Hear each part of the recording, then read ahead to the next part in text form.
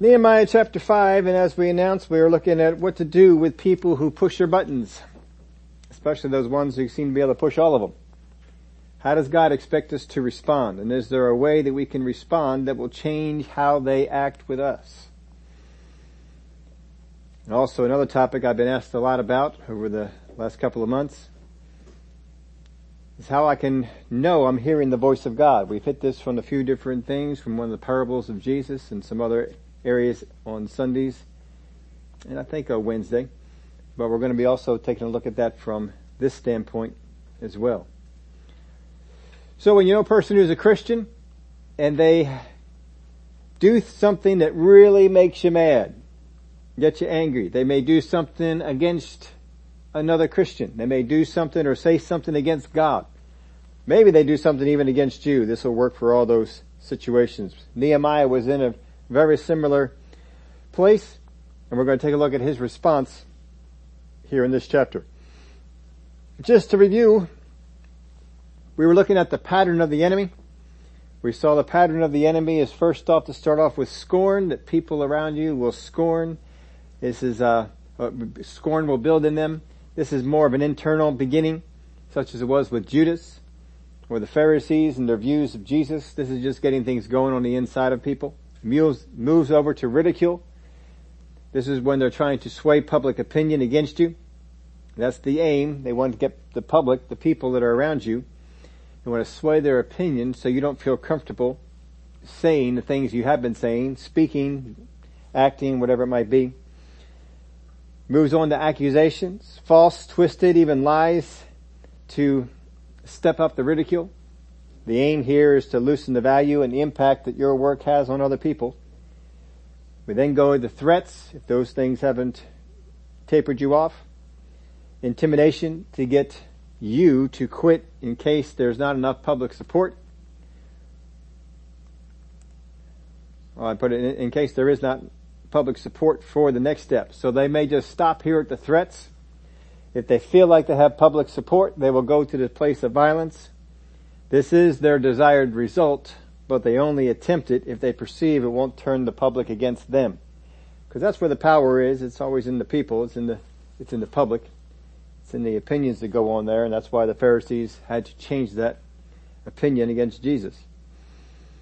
So Nehemiah chapter 5 verse 1, and there was a great outcry of the people and their wives against their Jewish brethren, for there were those who said, we, our sons and our daughters are many, therefore let us get grain that we may eat and live. Now this is sandwiched here right after we have the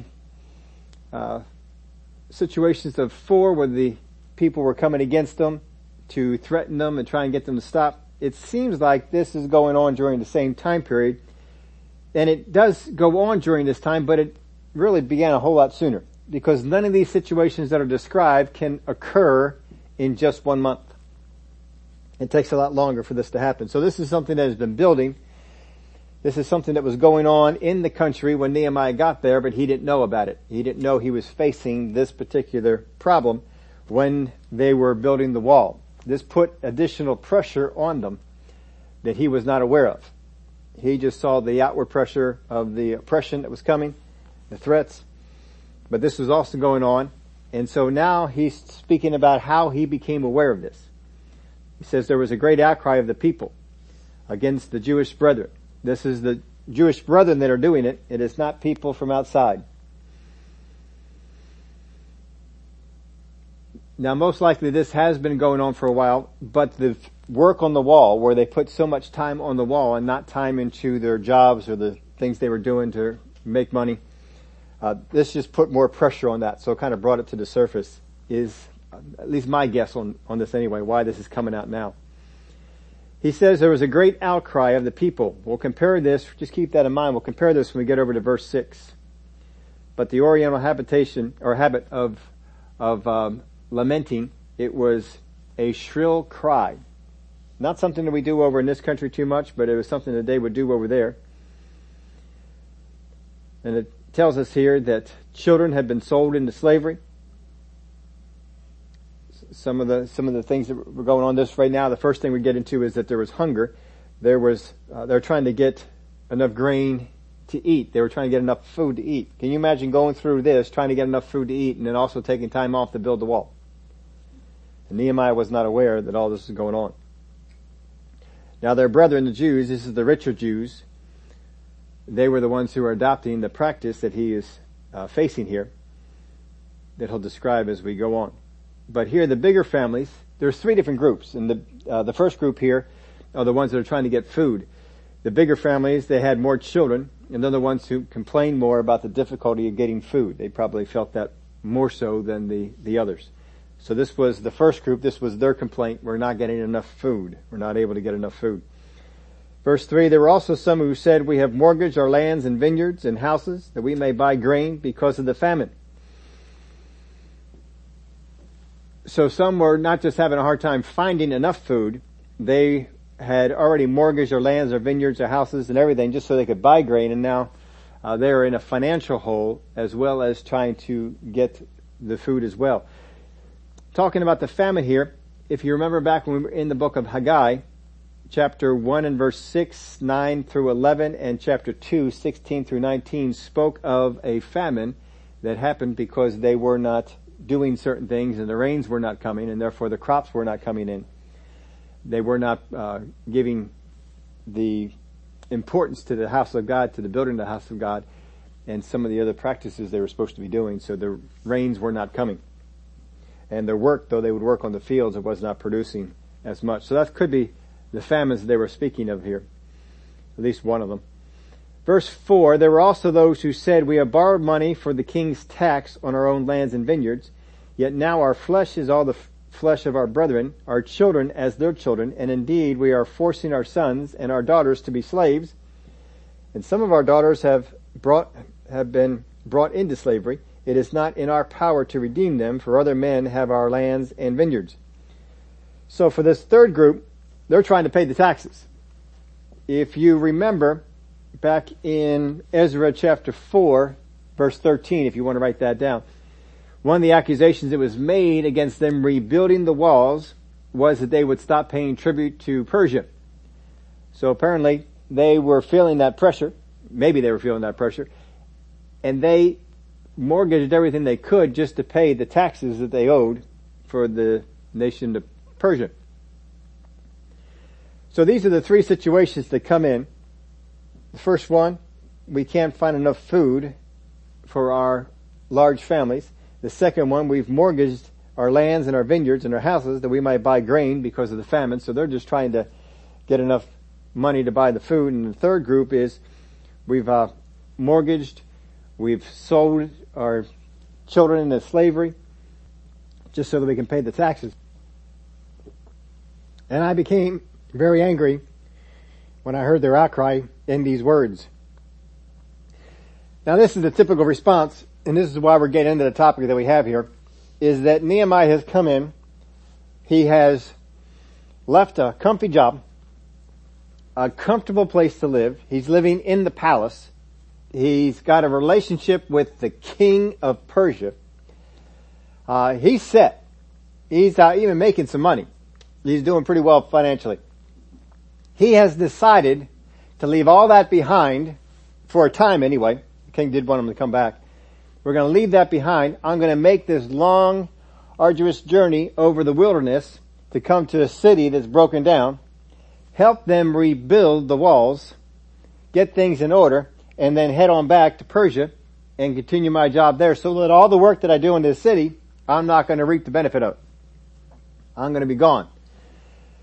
And then he's got to make the trip, of course, all the way on back, and that's if he only made one. It seemed like from the way the king was talking to him, he was expecting him back sometime soon, so he may have gone back and then asked for some more time. I'll be the governor for a while, and then came on back and served as governor for a bit, and then went on back after that. But he does serve as governor, we find out, for 12 years. And then he hears that the brethren have been putting the people under this kind of pressure. And he gets mad. Now put yourself in Nehemiah's position. You have given up all this to help these people, to find out that the richest ones in the city have been doing this to their brother. That can make you mad. For Nehemiah, this pushed his buttons. Verse 6, and I became very angry when I heard their outcry and these words. So he heard whatever noise that they're making because of all this that they're going through. And then he heard these words that they were saying, this is what's going on. These are the three situations that we have. Now Nehemiah, he's not affected by any of these situations. He hasn't mortgaged any of his houses. He doesn't have any houses there. He doesn't have any land in the place. He doesn't have any, as far as we know, he didn't bring any kids over. He's not starving for food. He's not experiencing any of these things that they're speaking about here. But he becomes very angry because they are going through this. He's not happy with this at all. How is it that I'm doing all this and I'm giving up so much? It seems even he put some of his own personal money into this project, and you guys are doing this to your own brother. Here's a kicker in verse 7. There is some hidden wisdom in this verse. After serious thought, I rebuked the nobles and rulers and said to them, each of you is exacting usury from his brother. So I called a great assembly against them. Now the wisdom in here might be hidden to you, but for the most part, Christians that are in this same situation, if they were Nehemiah, the verse would simply say like this. We would read verse 6, and I became very angry when I heard their outcry and these words. I rebuked the nobles and rulers and said to each of them. We would drop the after serious thought. A lot of times, once our buttons are pushed, all serious thought is out the window. We're not contemplating anything. We are rebuking. We are coming right after it. He does not speak out of the emotion he feels at the moment. He gives the matter serious thought. That is a tough thing to do, but it's important. Too often, we open up our mouths when our emotions are involved, and we say things that down the road we regret. He doesn't do that. He holds his tongue. He's mad. He's angry. But he's going away. He's going to give this some serious thought, and then he comes back and he deals with it. So he speaks to or confronts the guilty party, the people that were guilty on this. Not stopping there, he calls for an assembly of the people. He doesn't want to just speak to those affected. He wants to put people pressure on the nobles. He wants the people to be involved in what it is that he's saying to them. Now understand this, as we get into this, you'll see, these are people that have disregarded Scripture. Because what they're doing is against what the Word of God told them to do in the Mosaic Law. They're breaking the law in doing these things. That's one of the reasons Nehemiah gets so upset. He knows the law. He knows they've broken it. Just to get themselves rich. So what he wants to do is, I am not going to set you guys up to get you to make me a promise that you won't do this anymore. Oh no. I don't trust that you guys are going to do what you say you're going to do. A lot of times, no, let me say this first. He's dealing with brethren. These are not heathen. These are Jewish brethren. Probably show up at synagogue. Probably show up at the temple. Probably you're in there all the time and fellowship with the people and repeating the scriptures and doing all the things that everybody else does. He does not expect them to keep whatever word they say. That is a bit of wisdom that is so far buried in here, and we need to learn from it. Because sometimes when we're dealing with Christians and we confront them on an issue and they tell us, you know what, you're right, I need to fix that, we go off. Well, I took care of that. No. Nehemiah knows, if you guys have not policed yourself regarding the law of God, you will not police yourself regarding the words that come out of your mouth. So he sets it up so that other people can hold them accountable. That's a step that a lot of Christians don't take today. Verse 8. And I said to them, according to our ability, we have redeemed our Jewish brethren who were sold to the nations. Now indeed, will you even sell your brethren, or should they be sold to us? Now the we here is a little confusing. The we doing the redeeming may be the Jews he came from that are still in Babylon, or those of his household. I don't know which one it is. It would seem to be one of those two, either the household of Nehemiah or the Jewish people that were back in Babylon had not made the trip. Apparently they are finding Jewish brethren that have been sold into slavery, and they are redeeming them. They're buying them out of that slavery.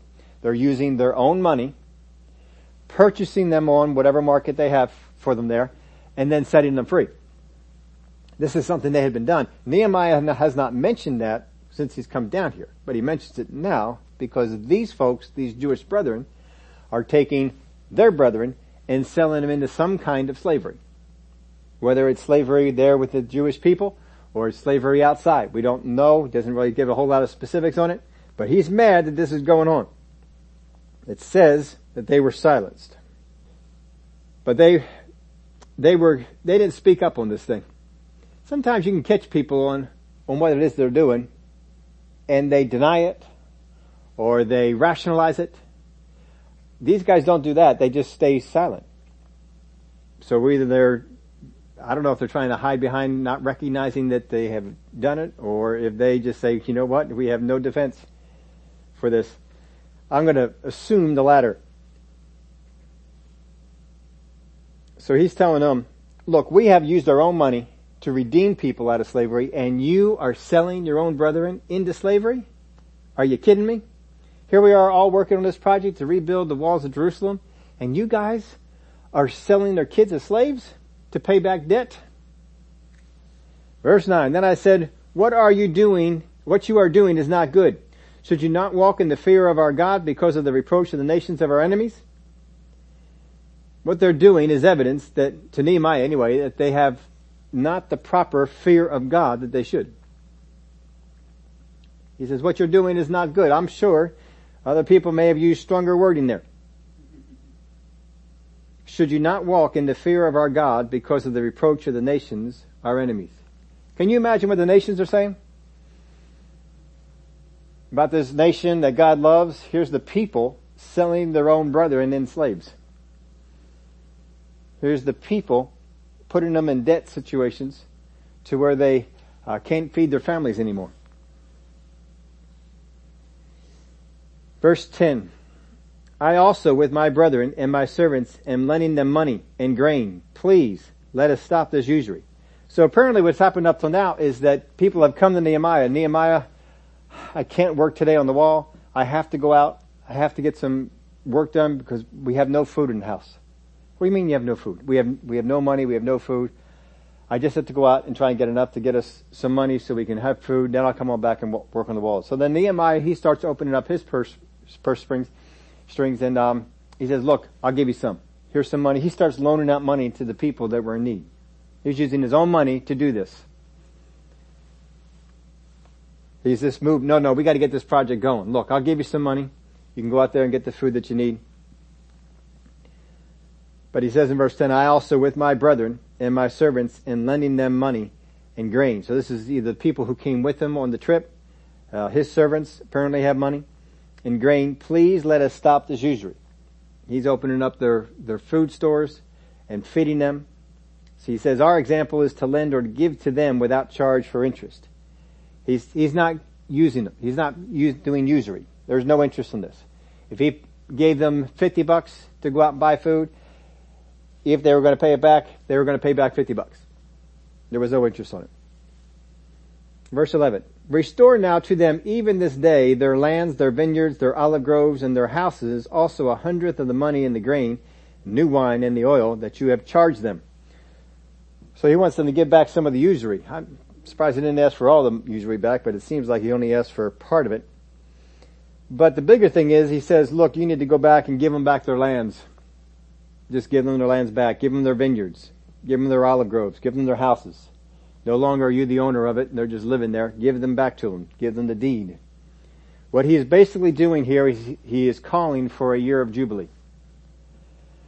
He's telling them, you need to enact the year of Jubilee now and have everything go back to the people. Look at what we're doing. Look at what the Word has said that you're supposed to do. You've gone against the Word. You have not done what you're supposed to do. How is God going to bless our nation when we are not following His Word? Now this would have been done in the year of Jubilee. No mention is made of the year of Jubilee, so we don't know if one is coming up. As far as we can tell, in the history of the Jewish nation, that from the time that Moses received the year of Jubilee, and that they were supposed to follow this once they got into the land, they never practiced it even once.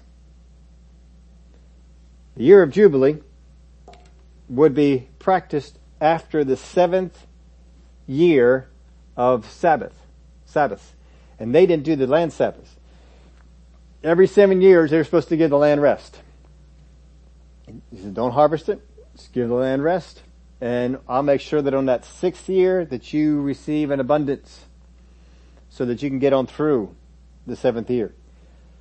So if you think back to how this was done, the first time they were in and they were harvesting and they came to the 6th year, God would have held up His word and given them an abundance. And they became greedy. Oh, we had such a great year last year. If we sow this year, we're going to be in better shape than what we were before. And that started things off. And so they never celebrated the land Sabbaths. After 7 land Sabbaths was supposed to be the year of Jubilee, which is the 50th year. There are some folks who make a case that the 7th land Sabbath year is the year of Jubilee. I don't see it. I see it is an actual 50th year. It is a separate year.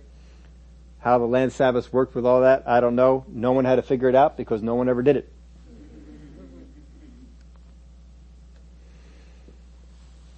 So he's basically telling them, go and have the land Sabbath or the year of Jubilee now. Verse 12. So they said, we will restore it and will require nothing from them. We will do as you say. That's amazing to me. I'd like to be there. I'd like to see this happening. I'd like to see people who are this greedy and done this much to even sell the sons and daughters into slavery. Just say, hey, you know what? That's fine. We'll give it all back. I mean, he wrote it down. This seems to be what happened. We will restore it and will require nothing from them. We will do as you say. And as far as we can tell, they did, which is an amazing thing. As far as we know, this is the only time anything like Jubilee was honored. Verse 12, the second part. Then I called the priest and required an oath from them that they would do according to this promise. So, alright, it's go real good. Y'all gave me your word, your promise, but priest, come on over here. Let's make this official. Let's have you guys state this before God. He's not willing to rest on their word. As we said, he disregarded the law as it was. I don't think you're going to do this without some kind of power behind it. So in the same way, don't you either. If you have people that have been dishonest in your life and then they want to say, you know what, I'm going to do it right now. Don't take them at their word. If you do, you're being foolish. Then I shook, you need to trust them. You need to give them a chance to make it up. Well, they need to make it up first. That's the example here. I want to follow the wisdom that Nehemiah had. Nehemiah handled the situation and apparently it worked out pretty good. We've had some situations for ourselves that have not worked out so good. So I think we can learn from the man who had it work out pretty well. Then I shook out the fold of my garment and said, so may God shake out each man from his house and from his property who does not perform this promise. Even thus may he be shaken out and emptied. We got props on this one. And all the assembly said, amen. Now all the assembly, this is all the people that were there, not just the nobles. And all the assembly said, amen, and praise the Lord. Then the people did according to this promise. So apparently they held it up. They gave the deeds back. They gave the part of the interest that he asked to give back. They didn't extract any more usury. Verse 14, moreover, from the time that I was appointed to be their governor in the land of Judah, from the 20th year until the 32nd year. 20th year to the 32nd year, that's 12 years he served as their governor.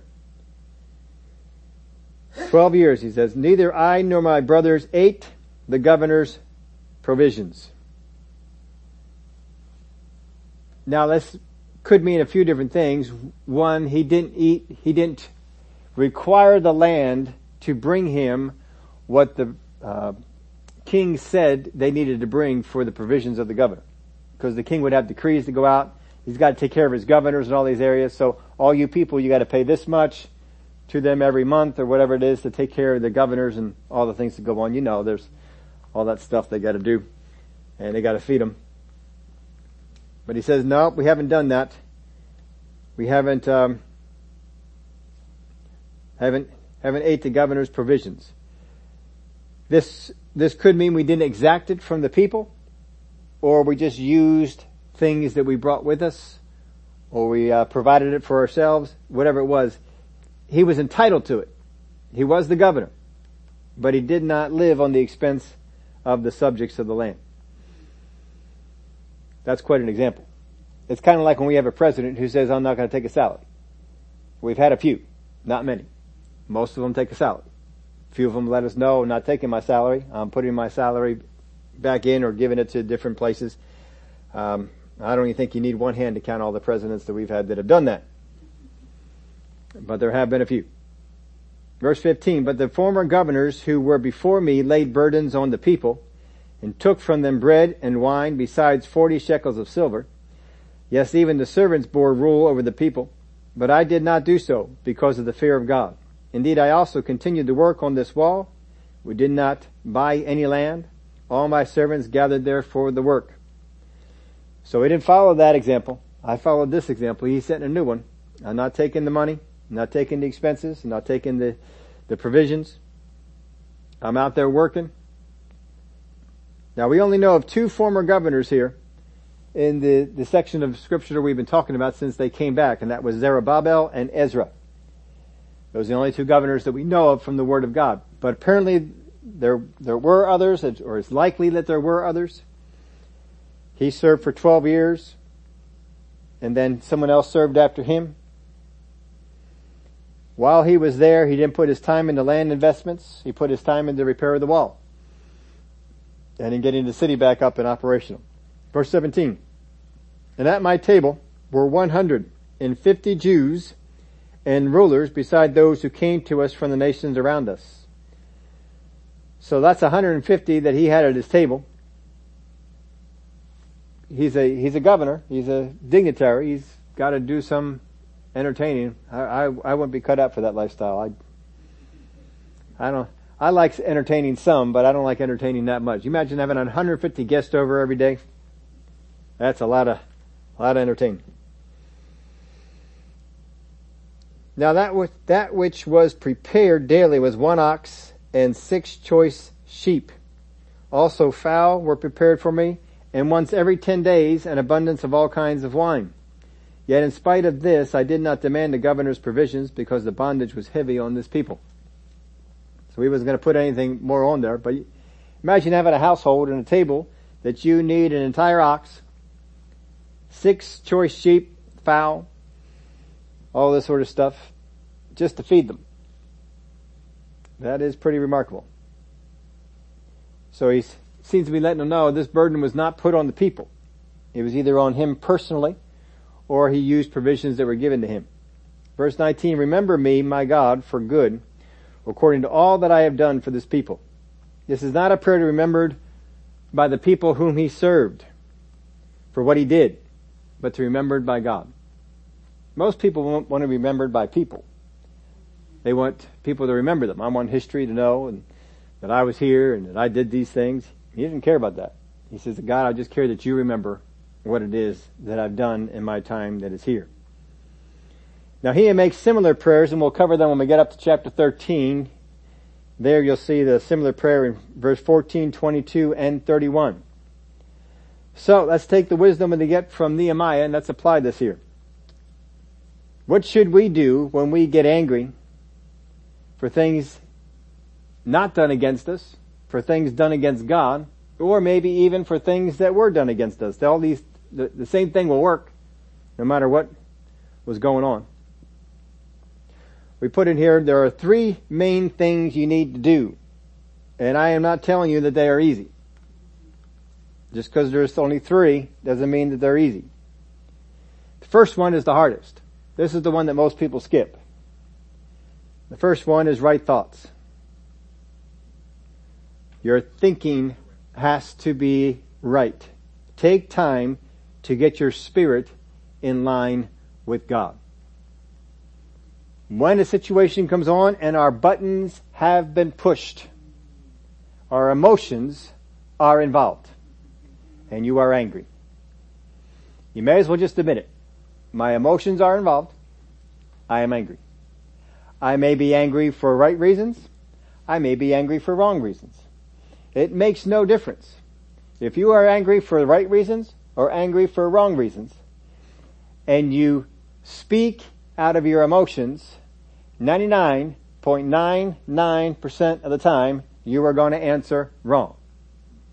You're going to get yourself in trouble. Just don't do it. I almost would say 100% of the time, but maybe there's some kind of time. So first off, take time to get your spirit in line with God. That's what Nehemiah did. He gave it some serious thought. He got with God. He said, God, we need to get this thing. I need to know how I am supposed to deal with this, what I am supposed to say, what I am supposed to speak. Pride makes you think you know it all. As soon as you get angry, pride will rise up on the inside of you, and you begin to think you know everything about what everyone did. You know their motives, you know their thoughts, you know their intents. You don't. But pride will rise up on the inside of you, and you will think you do. That is pride moving you. You let pride move you. Pride is resistant to God. You're not going to hear the voice of God. Humility teaches you how important right words are. Pride teaches you that your words, whatever they are good. Humility teaches you, no, they need to be right words. Let scriptures give you perspective. Helps to know where you can go to find them. But scriptures can give you perspective. I don't know if you all can do this or have done this or not, but the internet is a phenomenal tool. Used to be we had to pull out Nave's Topical Bible, and then you have to look up the topic, and then you have to go and find those scriptures, go find that place in Nave's Topical Bible, and then read all those scriptures that are there. Now you can pretty much go up on any search engine and just type in scriptures on and put whatever it is. Scriptures on fear. Scriptures on anger. Scriptures on people who did wrong to me. I mean, you can be as specific as you want, and it is amazing what you will get that comes up. And then you don't have to do any work at all. They're all right there. And you can just read them over.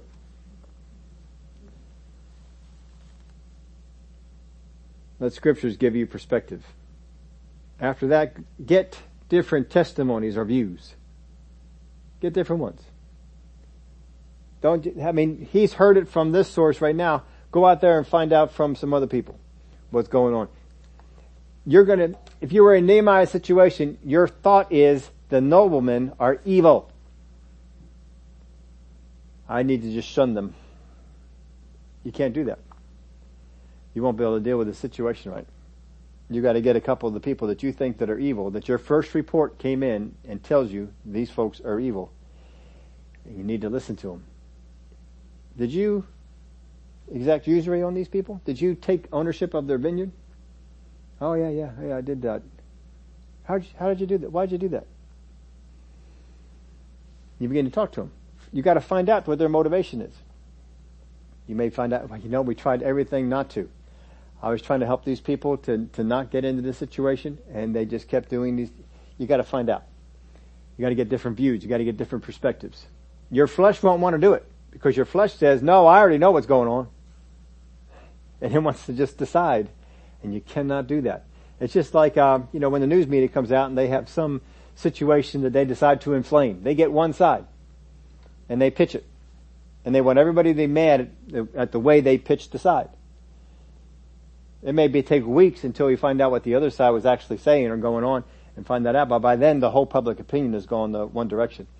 I've mentioned it to you before, but I make sure that if I don't hear many news reports anyway, but if I hear a news report and they're all telling me that this side is wrong, I immediately think that side is right. I just go in that direction. They must be the right side.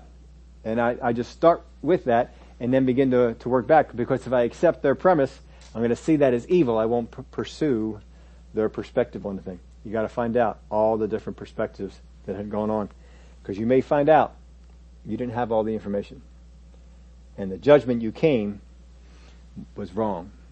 You don't want to be offering judgment out to other people, because in the same way that I have measured out to others, it will be measured out to me. If I want mercy measured out to me, then I need to measure it out to other people. I need to be willing to hear. If you want God to hear your side on the story, you need to make sure you hear somebody else's side on the thing that's going on. Be careful what you begin to think. But the first step is right thoughts. If you let your thoughts get away from you, if you begin to contemplate because you heard this report, remember, all we're getting here is the one side. If you let yourself be poisoned in this way against the other side, you will probably not come to a right conclusion. He gave it some serious thought. He talked to the people that were involved. They had no defense for what they did. He gave them an opportunity. They had no defense for what they did. And they said, no, we'll fix this. We'll make it right. And he made sure that they would. So the first thing is get the right thoughts. We'll have more to talk about that in just a little bit when we look at some of the examples. I don't want to just give you the principles. I want to show you people in the Word of God who did this, because that always helps me. Second is a right response.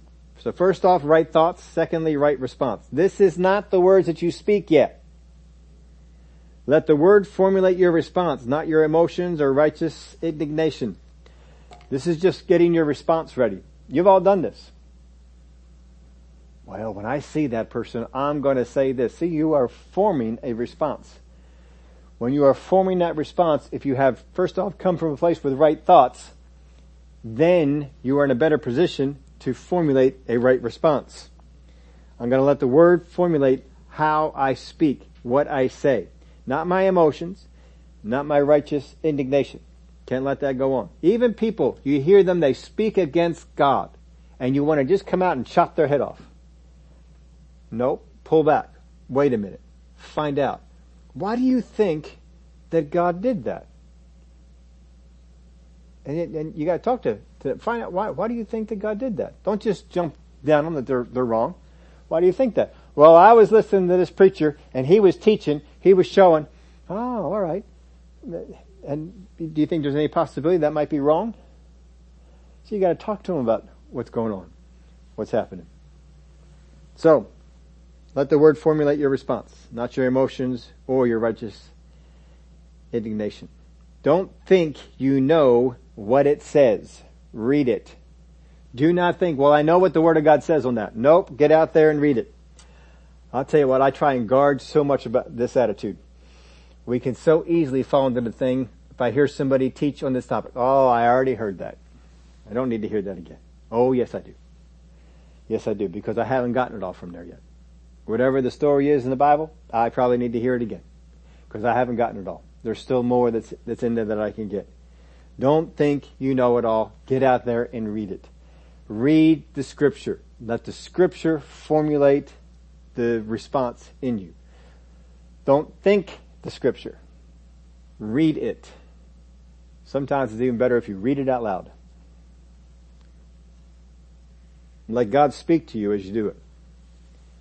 As you're reading that Scripture, you let the Lord speak to you. Let the Holy Spirit say things to you. Flesh-inspired speech can cause great damage. Boy, it can hurt. Flesh-inspired speech can cause great damage. And it's hard to undo that damage. Spirit-inspired words can bring great healing. Here's the third one. Right confrontation. This is where you are actually doing what Nehemiah did. First off, be bold.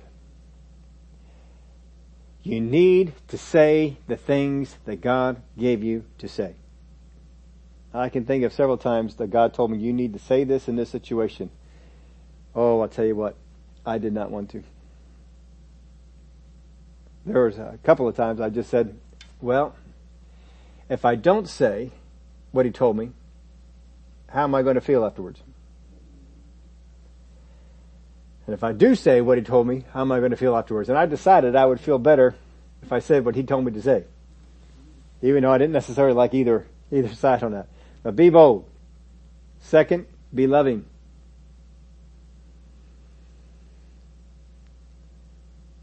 Don't just be loving what you think is loving. You gotta first off be bold. I gotta say the things that God told me to say. Being loving is not withholding what God has said. That's not being loving. I gotta be bold. And then I gotta be loving. Have compassion for both sides. If you see one side as evil only, your compassion will be missing or hidden. You've got to have compassion for both sides. There's a few times in the Word of God we saw that Jesus had compassion for some of the religious rulers. You can have compassion even for people you think that are part of an evil group. Don't expect people who have missed God's will so much to police themselves or hold themselves to their word. Because they may do it for a day or two, but that's about it. Don't expect it. You gotta set things up that you can help keep them accountable. Someone can help keep them accountable. Alright, let's take a look at some examples on this. Because this is where we really can get to see it. First example I could pull out of the word on this would be Abel. We think so much of Cain and the things that he thought about Abel's sacrifice. But don't you know that he probably vocalized that a few times? He probably sat down at some of the meals and said some things about it. Abel heard some of the words of Cain, that they weren't very favorable. They weren't favorable towards God. They weren't favorable towards him. He may have had some confrontations. He may have done some things, but he had to keep his thoughts right. And as far as we can tell, he did. He had to keep his response right. As far as we can tell, he did. Moses. Now there's one we got a lot more detail on. People came after him. They spoke against God. They spoke against him. They spoke against the people that were helping him. He was always, it seemed, defending somebody. But he was bold. He spoke what God told him to speak. But he loved the people that constantly spoke against him. It was amazing. He loved God and he loved the people. He loved them both. He was one of our greatest examples on this. Samuel, in 1 Samuel 16, he saw the people's rejection of God. Well, not chapter 16 for that, but Samuel saw when they asked for a king that they rejected God. He was sad for God. But he let his thoughts be formulated by God, and God comforted him. He said, no, don't you fret about it. They're not rejecting you. They're rejecting me. But he wanted to defend God. He also was sad to see that Saul was rejected. And in chapter 16, he kept praying for him. Even though Saul was not very kind to Samuel, he still was praying for him. And in Samuel, we can see someone who had right thoughts, formed a right response, and gave right confrontation. David, we see this towards Saul and the people who would turn him over to Saul. How many times did David come to the rescue of a city and God said, they'll turn you over to Saul. You risked your life to help them, but they'll turn you over to Saul. He gave his life in the service for Saul in the army, and Saul turned around and wanted to kill him. David is a great example of someone who had right thoughts, right responses, and right confrontation. Jesus, in his life and at the cross, surely we can see those same patterns with him. Peter and John, in the book of Acts, when they were brought before the religious leaders, they didn't speak out of their anger for what was done to themselves. They let God formulate their responses. They let God formulate their thoughts. and they were bold in their confrontation. Paul and his attitudes towards himself, God, and other Christians, we see the same thing. He had to have an attitude towards himself to forgive himself for the things that he had done. And he did. He had people that came against him because of him preaching the message of God. Persecuted him, persecuted people that he liked. Came after them, were beating them. Paul wanted to go into the midst of them when they were doing this and help them. He's one who saw that. Here's the wrong way to do it. My thoughts become caught up with the wrong done. Slowly at first, but the more I yield to them, the more they dominate me. This is where Christians go wrong so much in this one. Their thoughts get caught up with the wrong done. Every time you talk to them, they're talking about that wrong that was done. Well, 15 years ago, I remember. They're caught up with it. It's slow at first, but it gains speed. It's like a snowball going down the side of a mountain. It'll begin to dominate them, and it can dominate you. Even if it's a thought of how God had been wronged, it is always a bad direction if the thoughts dominate you. Don't think about the people and how they're wronging God and let it dominate you, because it will take you down a wrong direction. See, the devil doesn't care what thoughts dominate you, as long as they are not the thoughts that God wants you to have.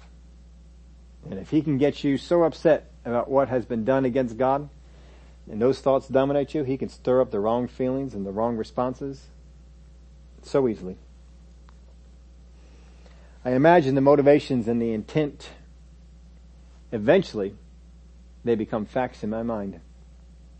I first start out imagining them. Have you ever done that with people? Why do you think they did that? Well, they might have been doing this, and pretty soon it goes from it might have been. That's what they did. I know that's what they did. And no one can tell you anything different, because the imaginations of our heart have become facts. I see the harmful words I speak as nowhere near as damaging as the wrong done. Therefore, whatever I say is justified. Sound familiar? When I get into this hinders me from hearing the voice of God, because the voice of God gets smaller and smaller and smaller as these thoughts dominate me, as these thoughts take over. So much so that I can begin to think, it doesn't matter what I say, because whatever I say is going to be right because of how wrong they were.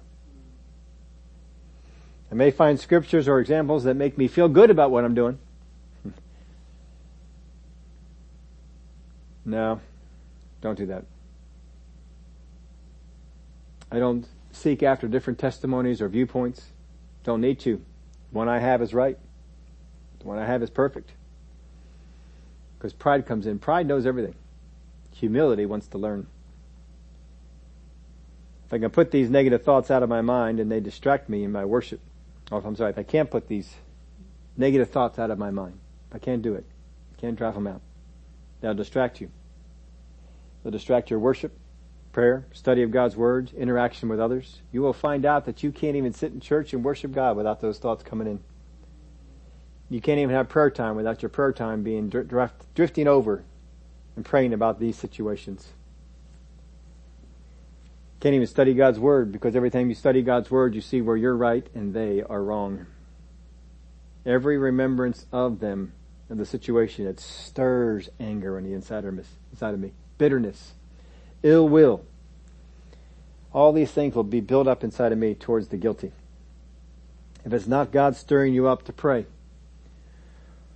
or to speak to them, it'll be your flesh or darkness for the purpose of chasing out the voice of God. He wants to chase out that voice of God. He wants you to only hear the voice of your flesh, the voice of darkness, because you no longer think that voice is not the voice of God. Now I can only see the speck in their eye. I can't see anything in myself. When I follow this way, my feelings become my voice of direction.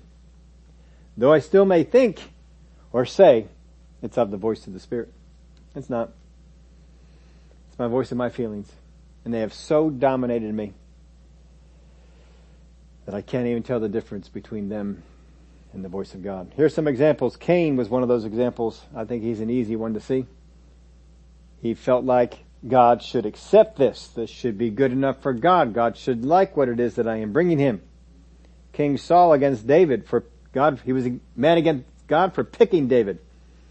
He was mad against the people who supported David. And every evil thing he imagined against those was justified. King Jeroboam, he was mad at God for not being able to support his promise. God hadn't not supported his promise. He just imagined that God couldn't support his promise, but pretty soon that imagination became fact in his head. He was sure that others would reject him, even though no one had. He imagined that they would.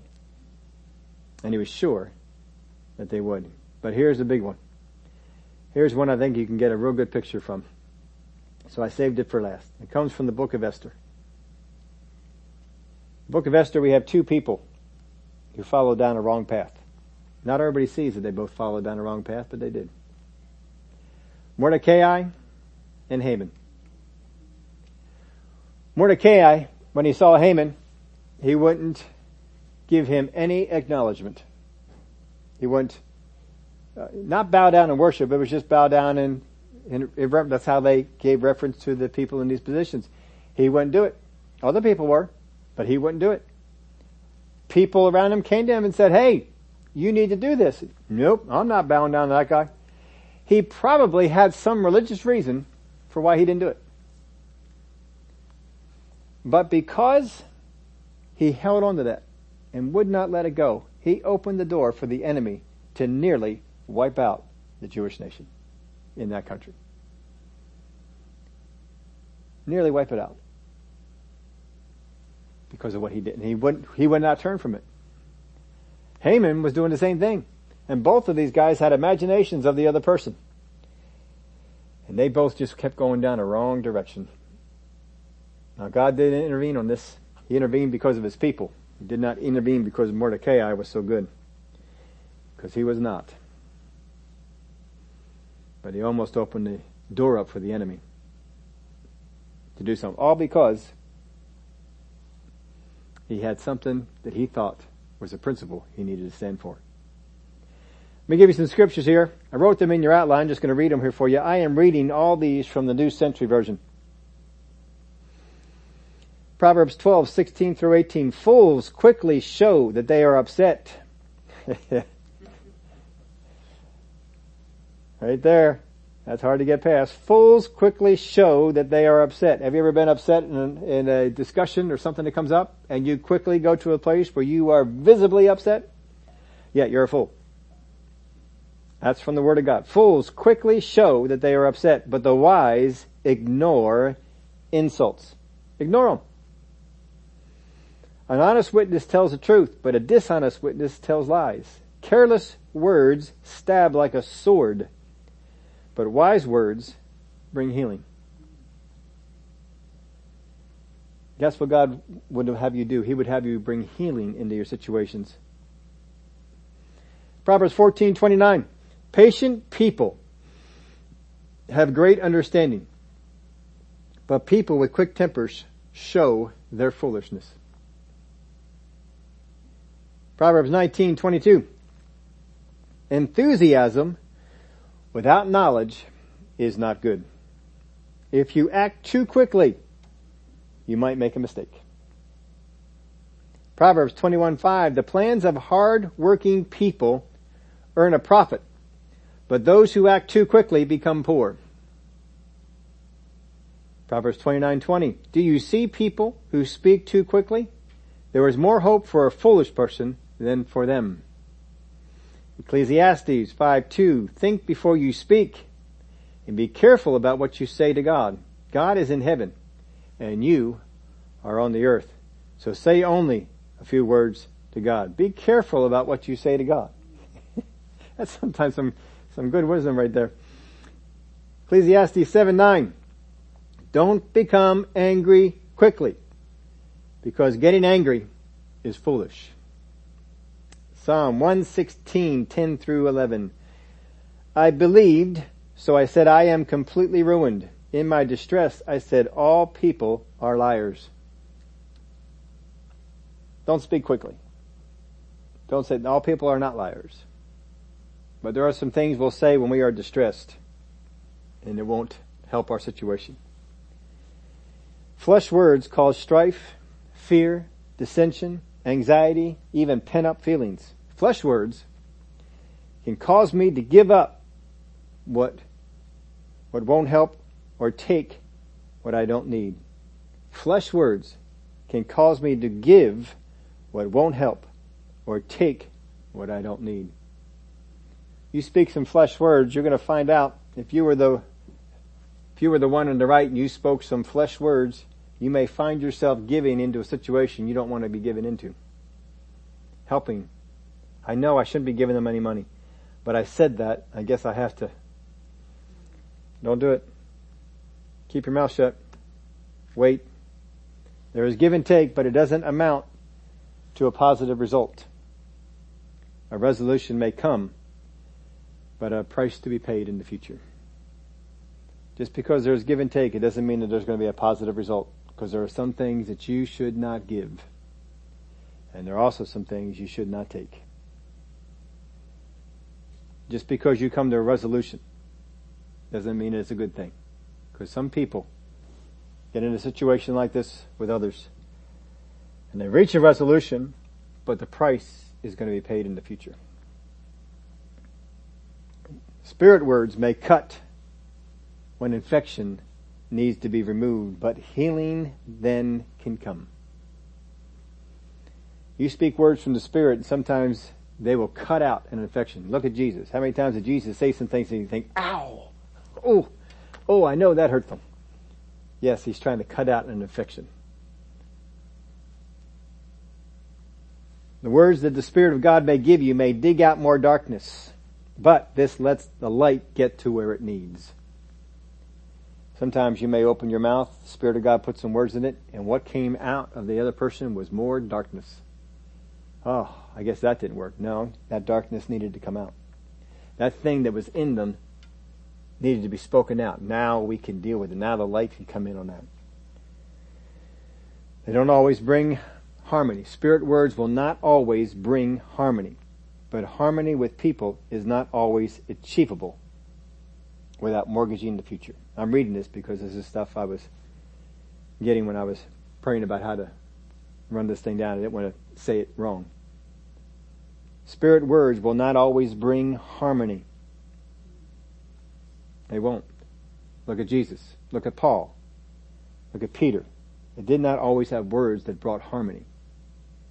But harmony with people is not always achievable without mortgaging the future. And God is not calling you to mortgage the future. Not everyone will receive the words of that the Spirit speaks. Our job, and we'll get this down, our job is not to make sure people receive them. Only that we utter them correctly. I got to make sure that I hear the words the Spirit wants to speak, and that I speak those words, not words that were fanned to a flame by my emotions.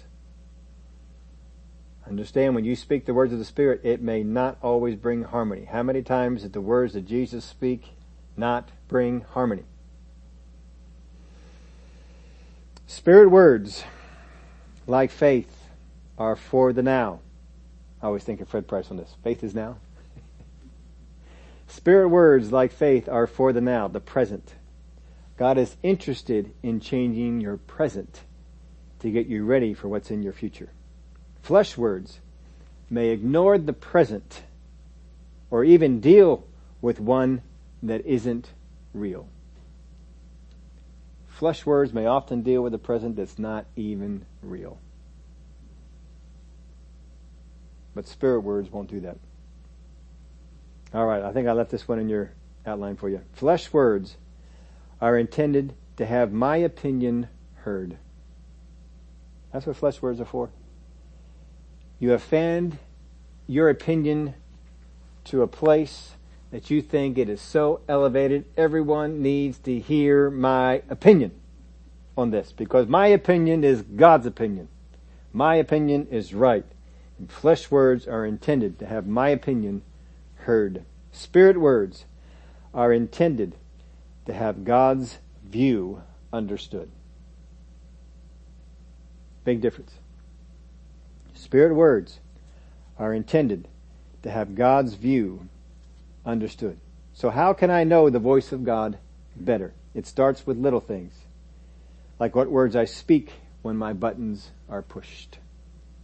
Do my words add to the hostility of the situation, or do they get to the heart of the issue? When I see the results from listening to God to speak before I do, my confidence in having ears that hear grows. Instead of just thinking, I have a mind to figure things out.